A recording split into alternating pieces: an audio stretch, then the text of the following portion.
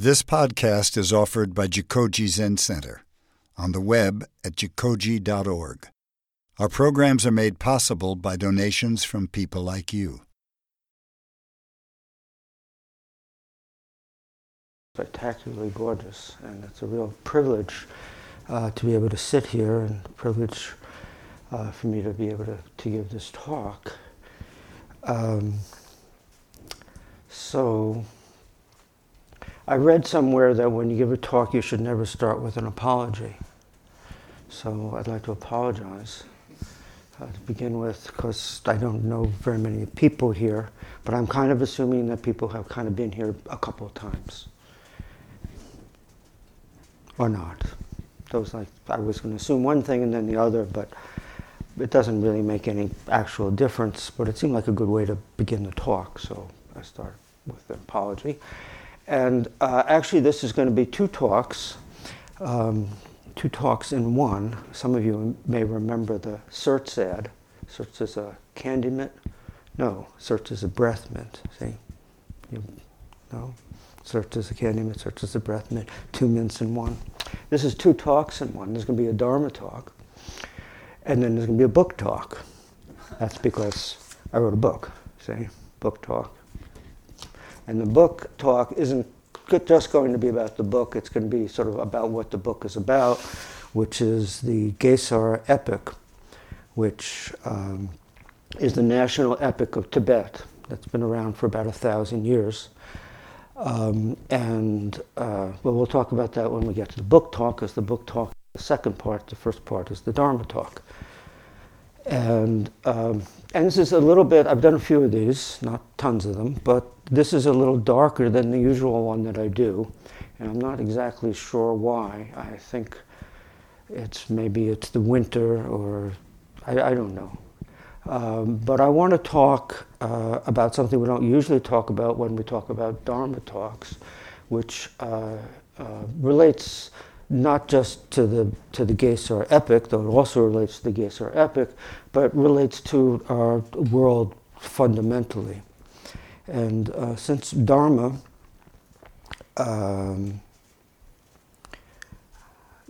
we usually think of it as meaning teaching, sort of the teaching of the Buddhas, the Dharma that was transmitted to disciples and was continued on for thousands of years. But Dharma also, at least in the Tibetan, but I think in Sanskrit also, refers to phenomena. It refers to not just the teaching, but how we view reality.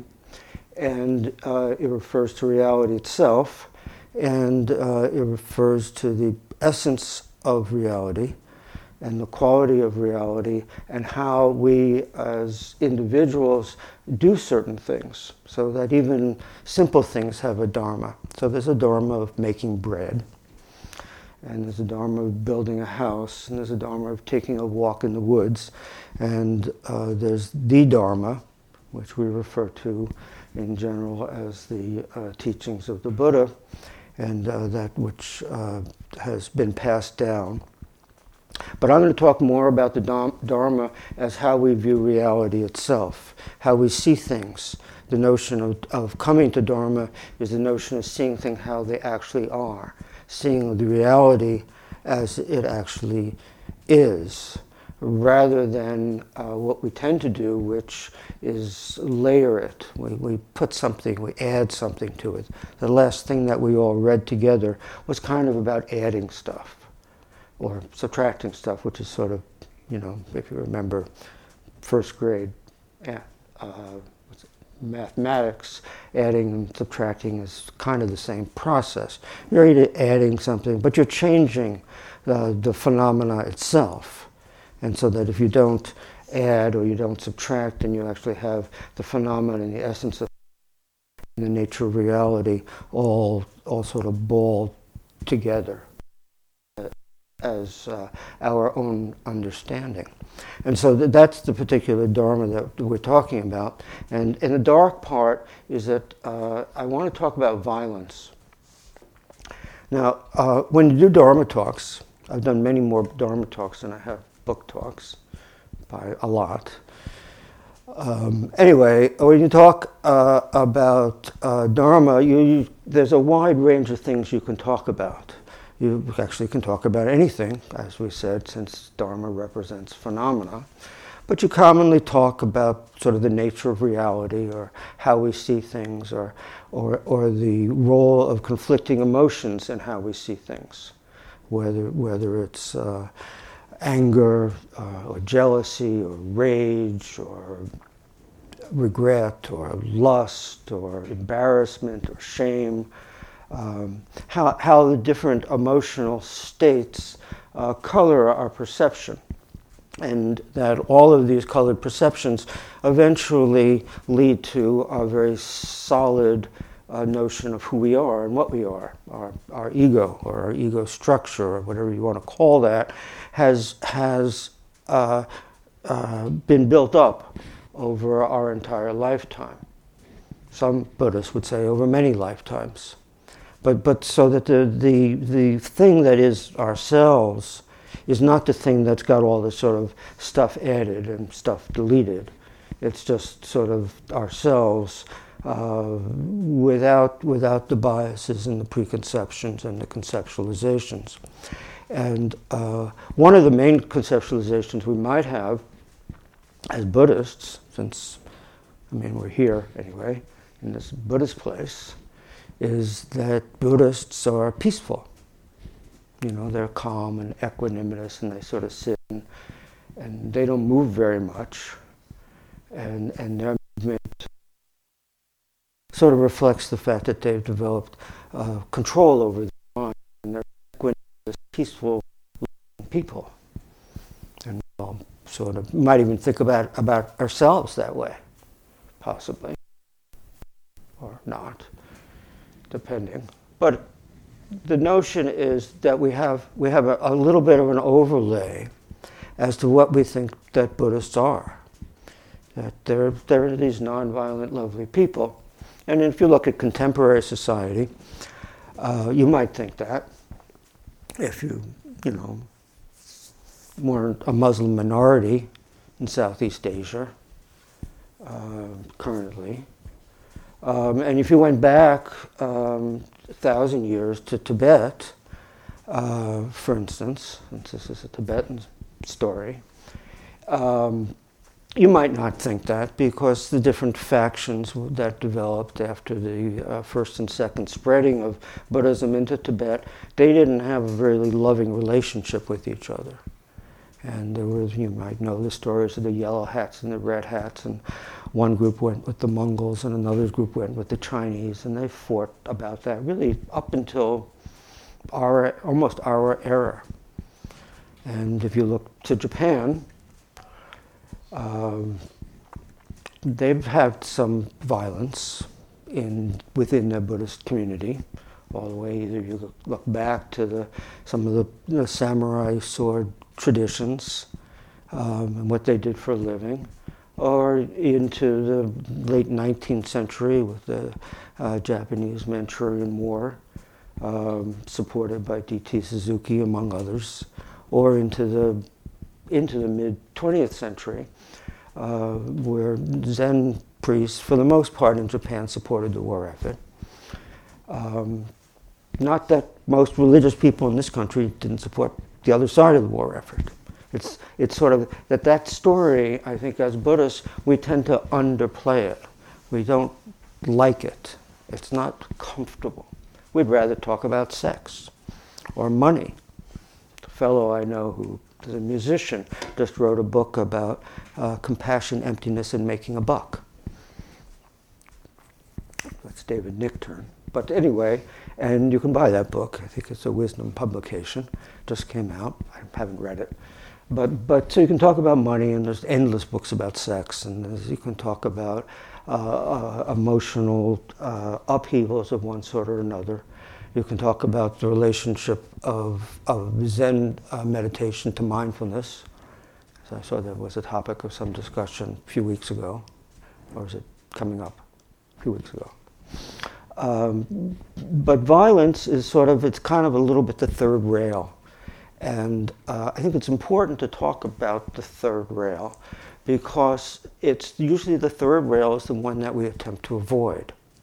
We attempt to try to see our world without the third rail incorporated. And by doing that, we have, if you will, subtracted something. We've subtracted something from our history as Buddhists.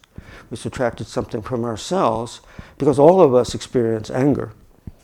I mean, even some of the Buddhists I know experience anger. And what is violence but anger taken outside? It's part of the same thing. It's sort of when a group of people feel that they can express their anger towards another group. And it's commonly, getting back to the notion or the metaphor of edge, or adding and subtracting, edge is usually very important. You know, the people who live on the other side of the stream don't quite get it. The whole theory of, you know, the relationship of scapegoat or scapegoatism to religion. It has to do with why religions can kill each other, is because they're not really killing each other. It's actually they're killing the other. And the other is otherized, that is made into the barbarians who live on the other side of the stream, or the other side of the ocean, or the other side of the border, or the other side of the block, or the house next door, that they're not really like us. And so we're actually, we're in the business of saving them. We're in the business of making them better. And so we have lots of things we could do. We could talk to them, and if that doesn't work, we could talk a little more. We could invite them over for tea, and if that doesn't work, or maybe they're not that interested in learning our way, and so they may be rejected, and you know, things escalate a little bit, and then eventually we can liberate them,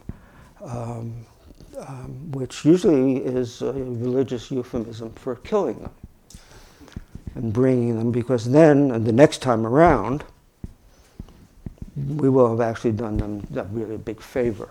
The thing that they really need is to be liberated in that way. Anyway, so that's the notion of violence as it relates to us as people, and to us as members, or perhaps members, or thinking about becoming members, or of one group or another, is how do groups relate to other groups, and how do they see other groups, and I think it's important. I mean, it's easy to talk about a lot of stuff, and it's harder to talk about some other stuff. And so I think this particular third rail is worth all people acknowledging that we participate in an economy, we participate in various different groups that see other groups in different ways that aren't always so wonderful. And equanimity is a brush that can cover a great many things. And, you know, there's the old adage of, you know, calm on the outside and, you know, like a duck in the water, calm on the outside and paddling like crazy on the inside. You know, when people are covering things up, it requires a great deal more paddling. There's a great deal more work to maintain the protection of our own ego structure.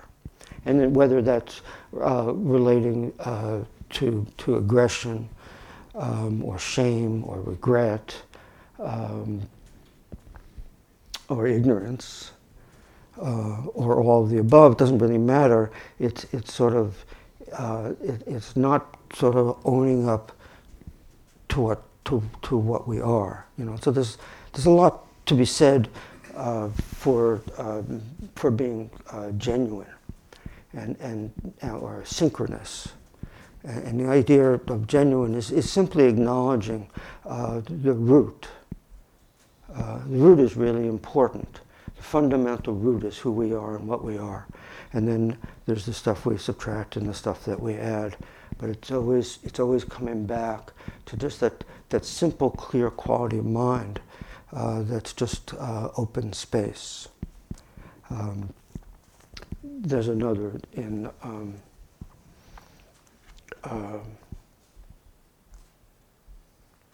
I don't, you know, the problem is I'm sort of overly Tibetalized. there's a term Dharmakaya, which means the kaya is the Tibetan word, or actually a Sanskrit word. Yeah, Sanskrit word.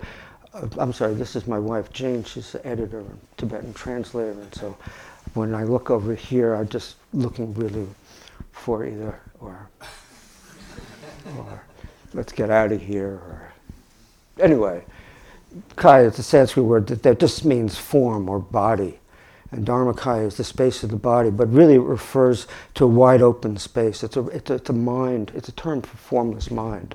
It's a term for pristine awareness. So when you're sitting up, against looking into space or looking at a wall or just whatever, the sort of the naked awareness when things are just completely open, that complete sense of awake is Dharmakaya. So that's another form of Dharma. So when we think of Dharma and coming back to the root of Dharma, we're coming back to the root of existing within Dharmakaya, or in the body of Dharmakaya. And so anyway, that's the notion of violence and anger and borders and being in touch with the full range of who we are and how we got here. And so that's the Dharma part of the Dharma talk. That's the Dharma part of the entire talk. Now for the book talk, I'm going to talk about Gesar Ling book. And first I want to talk a little about how this book came about. This has a lot to do with her as well.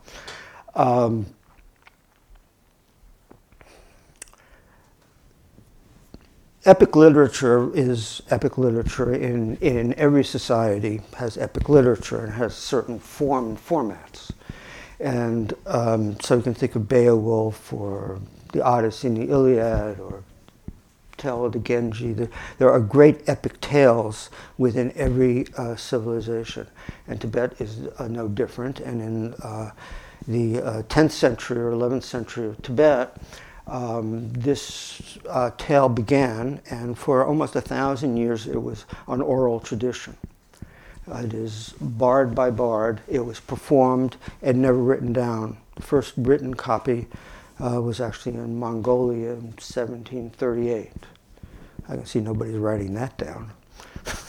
Anyway, and then it's been written down a few times after that, and then a famous set of woodblocks of the 120 volumes of the epic, 20 million words, world's largest epic,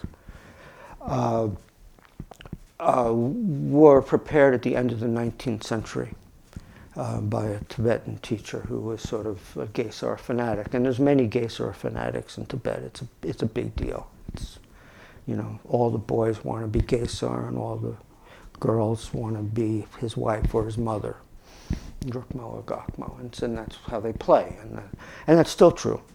And there are still bards. There are hundreds or thousands bards within the Tibetan plateau now performing the various different tales. And my teacher, Chogyam Trungpa Rinpoche, was from Tibet, and he, like many Tibetans, loved the Gesar thing, and he used to talk about it. And when he promulgated what's known as the Shambhala teachings, there's a lot of sort of Gesar stuff that's in there. And because it's more cultural than it is religious. There's plenty of Buddhism in this Gesar, because this comes from the woodblocks of somebody who was a Tibetan Buddhist master or teacher. But there are other versions of Gesar. There's a Persian version, there's a Buryat version, there's a Ladakhi version, there's a Chinese version, there's a Burmese version, and there's an Indian version. Those are the ones we sort of know about. And they're not all quite as Buddhist as this one. But anyway, the 120 volumes that were put together was something that Trungpa was interested in, and he had a student who eventually moved to Milwaukee, where we lived. And he got a PhD in comparative literature. And for his PhD thesis, he had translated the first volume of the Gesar epic, because it had never actually been word for word translated into English from the Tibetan. Anyway, to make a really long story, this could go on for hours. But anyway, to make a long story short, he died. And the two people that he translated with, who used to come to Milwaukee, Sangye Khandro and Lama Chonam, who lived mostly in Ashland, Oregon, had come every year for 5 years, and they had done a rough translation of the first 3 volumes, which is sort of the beginning story of Gesar. It's his birth and his early adolescence, and then he becomes king at the end of the 3rd volume. That's all in this book. But anyway, Robin and Sangye and Lama Chonam, for reasons that I don't really understand, they broke up. Sort of they had sort of a falling out. And we lived in Milwaukee at the time, and Jane had sort of begun becoming a translator. And then Robin, who is a dear friend as well as my patient, developed cancer and died. And then after he died, this was in 2007,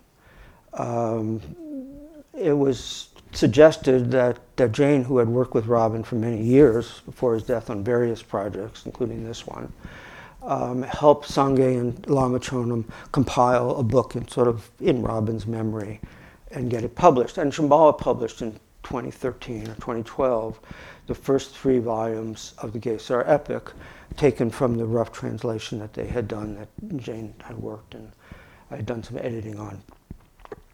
And it was Robin, you'd have to know Robin, well, because that's harder now, being dead and all. But had you known Robin, he was very literary, scholarly, the classic, he knew 5 or 6 languages and was also kind of nuts and loved Buffy the Vampire Slayer and had a few other idiosyncrasies, which we don't need to get into. But anyway, he had wanted a very scholarly academic thing, so that's what they produced. And so there's a book that you can buy from Shambhala or Amazon, which is the Gesar of Ling, the book that they did. And then it was suggested a few years after that could be condensed into something more readable, because that's a very literary scholarly book that's sort of studied in literary scholarly places, but actually humans can have difficulty reading it, to put it politely, since the compiler's in the room. And so I retold the book. I like to tell this story, that I was sitting on a couch. How long is this supposed to go on for? Are people ready to leave already? No? About 20 minutes. 20 minutes? All right, that's perfect. Anyway, I was sitting on my son's couch, having written this book already and having it published. And many of you may remember The Princess Bride. There's even a Dharma book talking about what you can write about. There's a Dharma book about the Dharma of the Princess Bride, written by somebody else. Actually, it was written, I think, by David Nichtern's son. Yeah, how weird is that? But anyway, so I was sitting on my son's couch, and he happened to have an old beaten-up copy of The Princess Bride. And I don't know if you remember it. It's William Goldman wrote it, and they made a movie out of it. And it's a pretty funny story. But when he wrote it, William Goldman wrote it, it's taken from a fairy tale that his father, you might remember, Peter Falk plays Goldman in the movie, and he's sort of the narrator. He is the narrator, not sort of. He's actually the narrator, the actual Dharma narrator. Anyway, so he's narrating the thing, and what he's narrating is the book, but what Peter Falk is reading to the kid in the actual movie and in the book is a classic fairy tale, which is written by S.J. Morgan, and it's called, and so the real title of The Princess Bride is the classic tale of S.J. Morgenstein's The Bride and High Adventures, Only the Good Parts.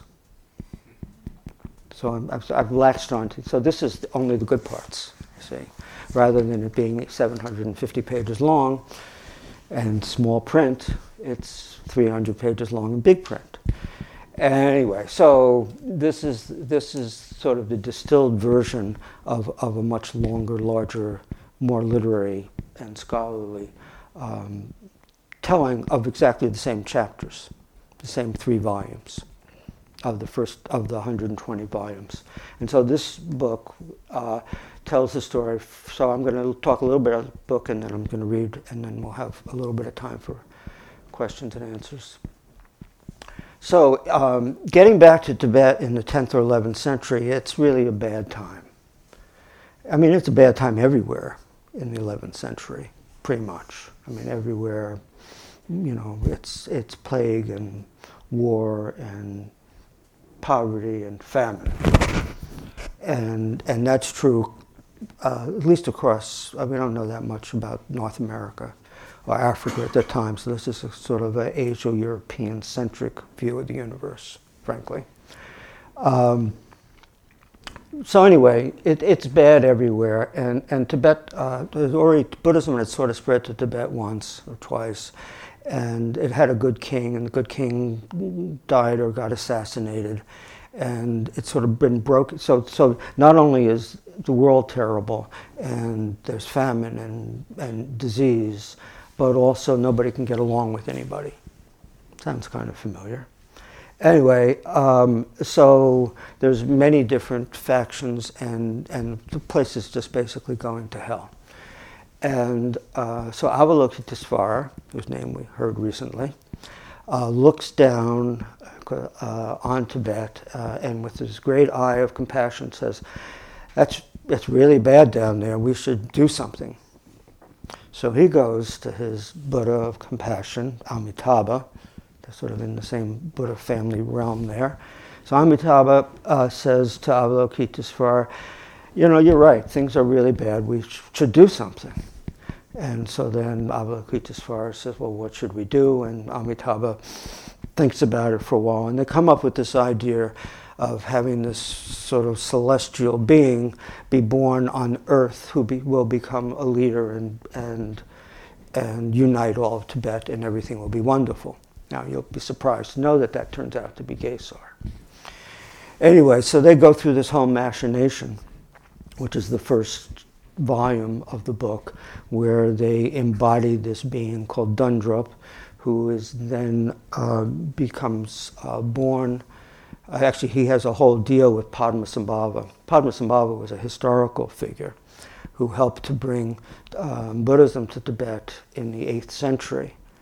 But by the 10th century, he had been kind of celestialized. So he was, and though he was still known to be a historical figure, and he has continued to be sort of celestialized to this day. But he had become celestialized, so he gets the job of basically helping this whole plan happen. And so he finds this Nagini princess. And Nagini is a serpent woman.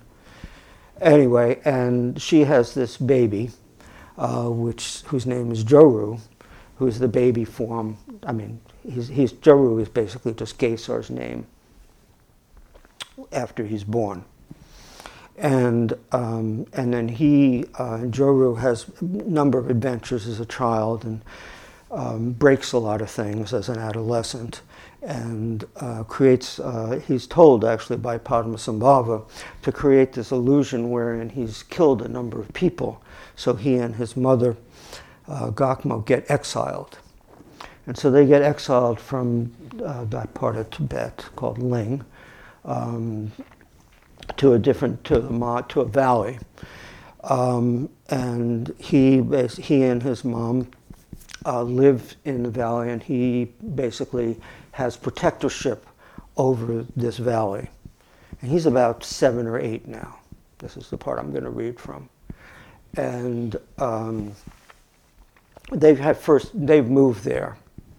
And in the course of moving there, they have certain adventures and stuff happens. And one other thing about the book is that it's written both in prose and verse. And usually within the verse, there's a lot of proverbs. One of the things, and this is true actually of most epics are written both in prose and verse, prosody, it's called. And this epic in particular incorporates a lot of Tibetan and Bun proverbs. I think there's some in here.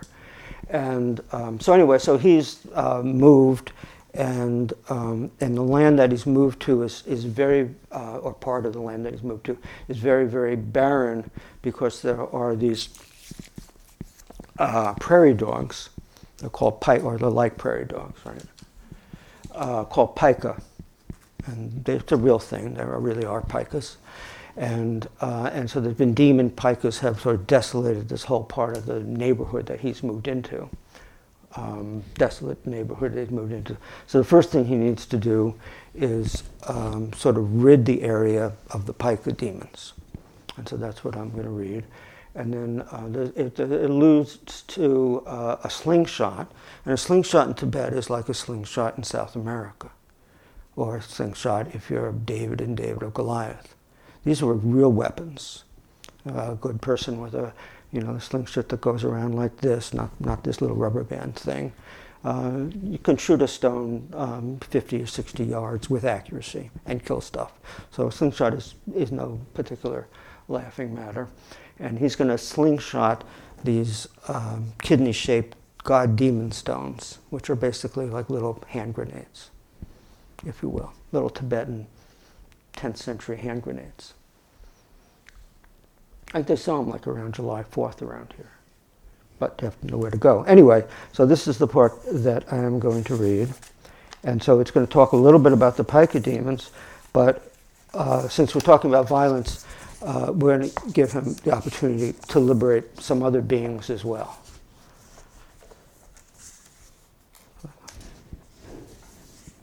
Okay, here I can see. Joru realized that the time had come to eliminate the pika demons, and he put 3 kidney-shaped god-demon life stones into his trusty slingshot. Preparing to empty their mountain hideouts, he sang out this song. The song is Allah, Allah, Allah. Tala leads the melody. You who are embodied as pika demons have decimated these great grassy plains, devouring its flower and leaves until only the dust of the black earth remains. As it is said in the proverbs of the ancient people of Tibet, it is a pika that turns the earth to black and a thief that destroys the district. Your negative karma produced this rebirth. Ruining the green meadows, you have banished all joy from this land. This very day, with my slingshot, I will empty this realm of pika demons. May their negative karma be severed. May all beings know true happiness, and may every species rest in ease and comfort. Then, with a mighty effort, he loosed his slingshot. The stone struck, instantly killing the 3 principal pika demons, and with the roaring sound of 1,000 dragons that followed, the whole colony was annihilated.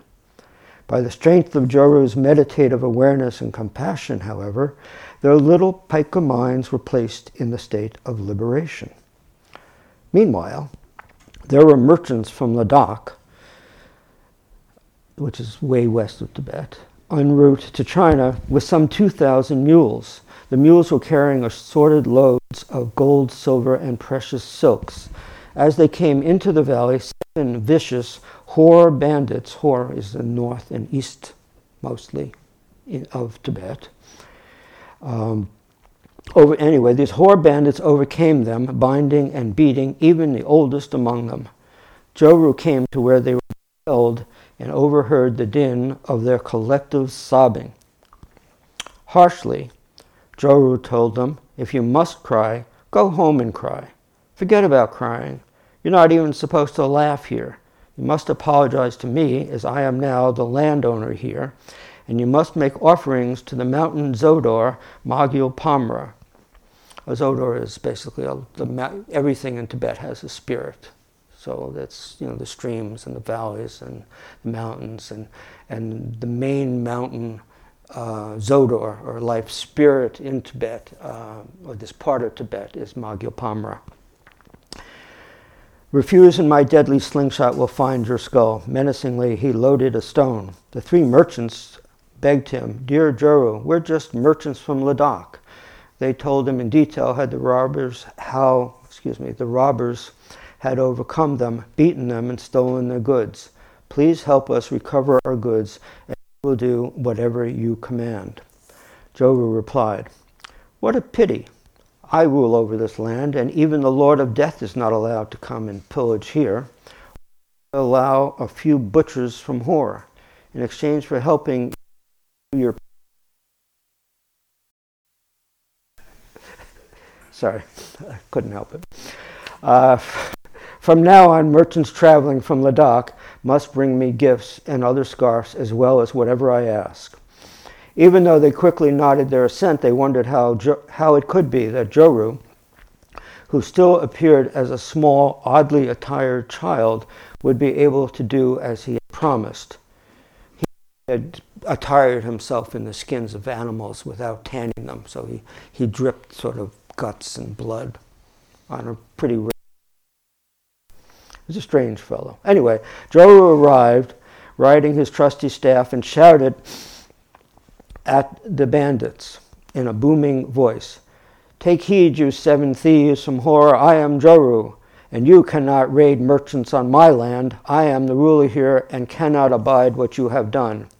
Overwhelmed by the sound of his mighty voice, the leader of the bandits said, "What a commanding voice is coming from such a small boy. He must have concealed power." He urged the bandits away, and they fled, leaving all of their booty behind. The bandits could see their king, Toktok Rilchen, up on the slope of the 9-pointed Vajra mountain, where he was hunting with 99 of his men. They watched in alarm as Joru threw 3 stones with his slingshot, striking a crag above their king and his hunting party, letting loose a landslide that tumbled down and killed all 100 men and their horses. Immediately, through the power of his realization, Joru led their consciousness to the pure realm. So there you have it. Anyway, then he goes on and there's a famous horse race, and he ascends to the throne, and that's basically the end of the book. And I hope I didn't give away too many spoilers, because I do have copies if you'd like to purchase one. But the point that I think we need to try to incorporate is that this is a really common story. It's a common story, if you go to the movies, or you read the newspaper, or you engage with the world at all. I think it's important that we understand the notion of who we are and what we are, and how we reconcile the qualities of a bodhisattva, to which we all aspire as Mahayana practitioners. We aspire to allow the enlightenment of all sentient beings, every blade of grass, prior to our own. And that we, in our practice and in our lives, are constantly doing our best, and not perhaps always accomplishing that, but we live in a world of great complexity, and I think it's of great value to try to keep the whole picture in our minds as much as we can at all times.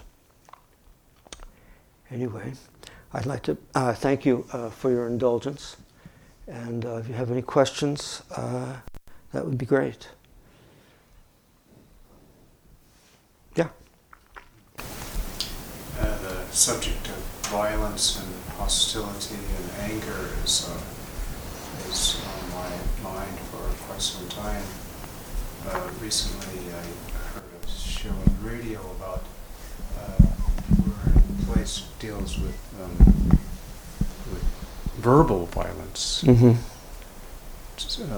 the social media and so forth, and they're giving a story of some of the stuff with the adolescents where they use social media, where this boy, I guess, the way they talked about him was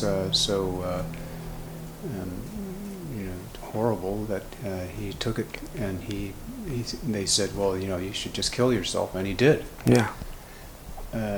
So it's taken on another, in a way, a sort of subtle quantum, I suppose, with this verbalness of violence that I think we're been subjected to for a very long time, but it's becoming more obvious that is really a kernel of the more definitive form of actually physically hostility and physical violence. It seems to kind of start in some ways in this, what we're using. Yeah, I think that's really a great point. Thank you. That's wonderful. And there's a lot that comes from that. I could give a whole nother hour talk. Because it is kind of about intent. If you go back to karma as a concept, that is one action leading to another, whether somebody's done something good or something bad, or something looks good to you, but maybe it was really bad, or looks like somebody did something bad, but it was really good. The notion of intent is really fundamental, and so there are places where it's written that, to have a bad thought to produce violence is as bad as the act itself. It's hard to wrap your brain around that, hard for me to wrap my brain around that, but the concept is there. And certainly, I think social media, I think the error, I never knew about that. We're always saying that our time is different from all other times. Ever since I was a child, people have been saying, things are going faster than they've ever gone before. Well, you would think by now it would have spun out. Frankly, we should just be over. So the time I was 5 years old, 60-something years ago, I won't say how many, people have been saying nothing's ever accelerated the way it's accelerating now. Well, things that accelerate are getting faster and faster, and the thing itself is getting faster and faster. And then the whole acceleration part is that the acceleration is accelerating and getting faster and faster. Anyway, so I don't know, I guess is what I meant. But, it seems like this era is imbued with many different ways and manifesting violence in new and terrible ways. But I think anger's been around kind of a while, and I think people have been acting out kind of a while. But I think that the other thing I was going to say about what you said, which I think is really important, is I think it's easy for people to overlook their own verbal abuse. And verbal abuse is probably far more common than physical abuse, which is far more common, than blowing people up completely. But verbal abuse happens, in the workplace and on the road and in the supermarket all the time. It's possible to, be really nasty to the person who's checking you in at the gym or checking you out at the marketplace. And it's the same kind of, I'm angry. I want to be through this line. I don't want to, that person is kind of slow in the checkout place. And why do they have to, check their receipt anyway? Of course, I have to check my receipt. I have to get my 5% off. I wanted to extend it a little bit. Sure. More, though, is that verbal violence, it comes from language. Yeah. And language is also written. Mm-hmm. This calls into question language in general. Can I say something about that? Sure. Because I read once, I think it was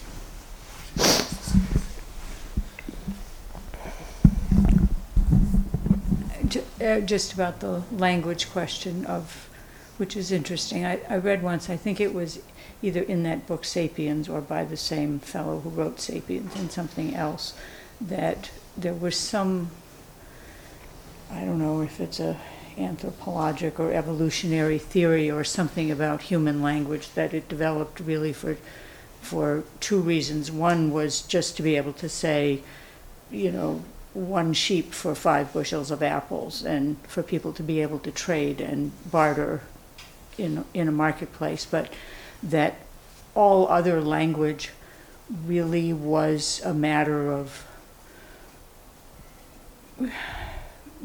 elevating yourself, comparing yourself to other people, or trying to, even like if you came home and you said to your whoever is at home, oh, you know, I saw this person today at the grocery store and blank, and you told a little story. It was partly about that person, but also to sort of say, see, I'm not like that, I'm better than that, and that there was a lot of implied judgmentalism in almost everything we say. And if you think about almost all religions, I think, have sort of a silent aspect, you know, like a silent retreat, or a thing that is intended to kind of cut down on that, just kind of what we would call gossip, you know. But I don't know, it was sort of interesting. This fellow anyway, seemed to think that kind of language had evolved for that purpose almost, as a... I can't pronounce his name, Nagarjuna? Nagarjuna. Yeah, where there's an area what I read sometimes about my actions are the only ground on which I can stand. There's no escape from the consequences of my actions. Mm-hmm. And I see language it's an action. Right. So, and it just seems predominant. Mm-hmm. I don't normally get to see you these days. I get to read about you. I get to maybe see your text. Mm-hmm. But to engage in this way, which is ancient, and to me feels like it resonates with the possibility of more truth than language, because I see you, I hear you, I can smell you. You know, I can see your facial expressions Mm-hmm. and your language Mm-hmm. that is ancient. Mm. So Cool. you're obviously an expert at language. So Oh. and You write that down. So, but, you know, you're using it, and I ask myself on many occasions, why am I sitting here? Mm-hmm. Because it's just, so. That's a good question. Yeah. Well, thank you. I think that bell is a hook. So I was serious. If any would like either a bookmark or a book, bookmarks are free. The books are $20. They look like this, but they don't have so many folds in them. I'd be happy to sell you a copy. And if you can't, it's also available. I can give you a bookmark, and then you can remember the name. It is available on Barnes & Noble and Balboa and Amazon. But not in your favorite bookstore, I'll bet you. Anyway, thank you all. Thank you for listening to this podcast offered by Jikoji Zen Center. Our Dharma talks are offered free of charge, and this is made possible by the donations we receive. Your support helps us to continue to offer the Dharma. For more information about Jikoji, please visit us on the web at jikoji.org.